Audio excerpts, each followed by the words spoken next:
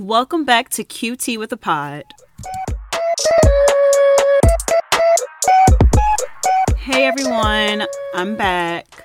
I had to take a break because, for a plethora of things. One, I was overwhelmed with life in general, so I had to put the podcast on the back burner for a minute. Secondly, I felt myself recording. So I recorded an episode in advance. So I had an episode ready technically for last week. But when I listened to it, I just didn't feel it. So I decided to take a break and get myself back together. And now I'm back. So thank you for waiting. Thank you for listening, catching up. I know some of you had to catch up. I definitely saw a jump in the numbers. Okay. My dog just walked in and started sniffing the mic. So I definitely saw a jump in the numbers. So I appreciate you guys going to catch up with everything. Make sure that you are following at QT with the Pod on Instagram. And you are having these conversations on Instagram with people and me, of course. If you're listening on Apple Podcasts, make sure to rate, review, and subscribe. So rate me 5 stars, review the podcast as well. So this is going to help me gain more visibility on that app. If you're on Spotify, make sure you subscribe as well. And I think we are done with all of the house cleaning stuff. Let's get into this episode. So today we're going to be talking about the problems with dating in the 21st century.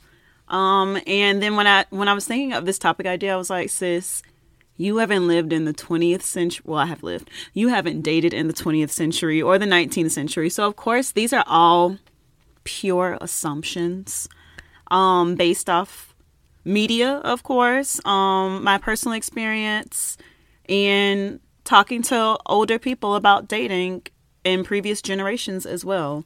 So I'm sure we see it everywhere. So, dating, just to give you some, I guess, insight to my life about my dating. Right now, I am not dating anyone exclusively.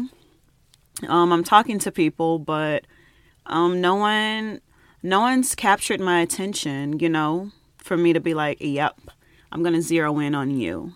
So, yeah, everything's casual. Of course, it has to be super casual because we are in a global pandemic. I know some people are out there living their best lives, going to the club and everything. I see you. And not to say that I don't go out, because I definitely go out, but I'm more cautious about who I'm around, what activity we're doing, so things like that. But for the people who are out there living their best life, like, that's all I got to say. So yeah, right now I can, because all of us have time to sit back and reflect. So just sitting back and reflecting on thinking like where things are going wrong. So I've come up with 3 problems, and I'm sure there are so many other problems. And actually I have some of the problems that you guys listed. I asked on Instagram, so I will go over those later in the episode. But I'm going to just talk about the 3 problems that I see. And when you are listening to this, think, do you agree? Do you disagree? Is there anything I missed? Of course, there's something I missed. Let me know what I missed. So add to my list. So number 1, we have way too many options right now. So in the age of the internet, we can get on the internet and literally click and get whatever we want. The same goes with dating. We can now get on a dating app and swipe, and send messages to people. We can get on Instagram. We can respond to people's stories. We can slide into their DMs saying, oh, that's tasty. That looks tasty. Where'd you get that from? Little stupid stuff like that. So, I mean, right now, you can literally access anyone you want, essentially. So, with having too many options, like, why would you want to settle? And granted, we shouldn't have to settle. And it makes me think about this TikTok I saw on TikTok, about this. It's a trend. So there are people, and they like say there are 10 billion people in the world. What makes you think your soulmate is in Southwest Houston? So with that mentality, like, it's just like, okay, I'm not going to limit my search. I'm not going to limit my possibilities, because literally I can look on the entire world. I can find my soulmate on TikTok. So with all of these options, it also leads to us having higher expectations for people. So high that they may be unrealistic. And I'm speaking for myself. Like, sometimes I sit and look at, I guess, what my ideal mate looks like and feels like, and like certain expectations I have for that ideal mate. And I'm just like, I don't even have all of these things. So, I mean, I'm not just knocking people off my list because they are not 6'7", but do I prefer my husband to be 6'7"? Of course. But you expect now, because you have so many options and you know that that your perfect person is quote unquote possibly out there, you are going to keep hunting and hunting, I guess, until you find that perfect person. And this also reminds me of a conversation I was having with one of my friends in regards to dating apps.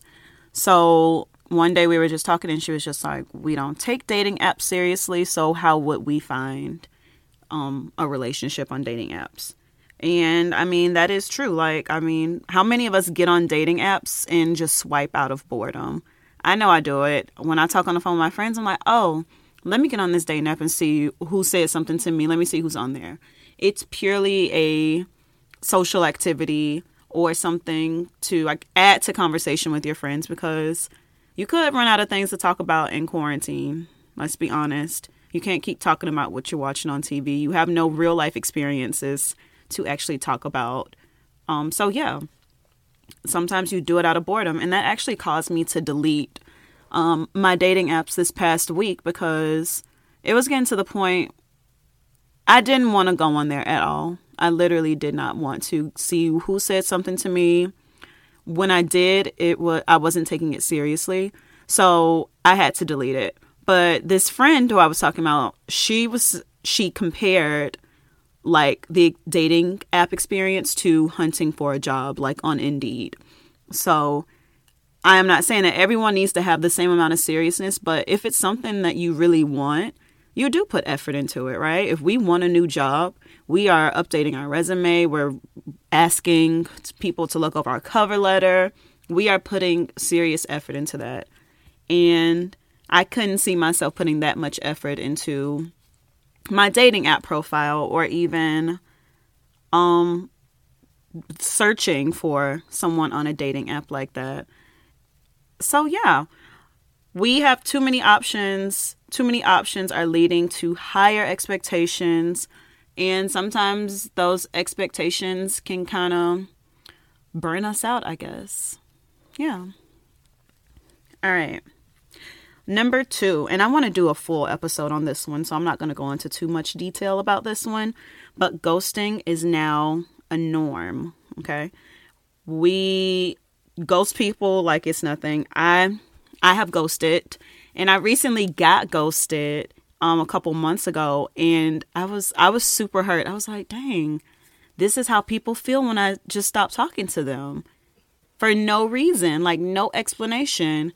So I definitely took a hard look at myself after being ghosted. But now it's gotten to the point where if you don't like someone, or if they're not meeting all of your expectations, you will literally just walk away from that person without talking to them, communicating. Like, hey, you did this and I didn't like that. Or, hey, I thought I was ready, but I'm really not. Just simple, I guess, respect for each other is something that we've lost. So I will have another episode coming up where I go into detail about why I've ghosted in the past, and what happened when somebody finally ghosted me. I got to taste my own medicine. So that is number 2. And then the third reason I think we are failing as a generation at relationships and dating is that we want to have a strategy for every little thing. Nothing can happen organically because we are fearful of being judged. So you need to be strategic about what you text this person, how often you text them, how long you take to respond. Are you going to be late for the first date? Are you going to pick up the phone when they call the first time? The list can go on and on and on. And I am guilty of all of these things because I will call my friends and be like, he texted me this. What should I say? Or, oh, he texted me. I'm going to wait 3 hours to respond. So, I mean, it can be viewed as one, playing a game, or two, being strategic. But to the person who is being strategic, they think they're strategic. But to the person receiving the strategy, they think it's a game. I hope that made sense. But yeah, being too strategic about everything and not feeling comfortable with emotions, I guess, has made us, it's hindering everyone. And I think, for instance, Erica Mena just posted a video earlier this week about how people said Safari's corny, and then she went on to elaborate, like, people are saying Safari's corny because he's happy and he expresses emotion and he's really carefree and stuff like that. And that is true. Like, we will really say someone's corny because they are enjoying themselves and dancing and, I guess, going against what a quote unquote man should be. So now everybody wants to have this hard exterior and just make it seem like, I'm not too fazed by anything. Whatever happens, happens. So yeah, those are my 3 problems with dating in the 21st century. Another one that I was thinking of, but I couldn't elaborate on it too much, is like people feeling like they need to have it all together before they can get into a relationship. So I think this is more common with, it's men and women, I think, generally speaking. So, for instance, people thinking I need to have like 50K in the bank, or I need to have this, and this in line before I get into a relationship.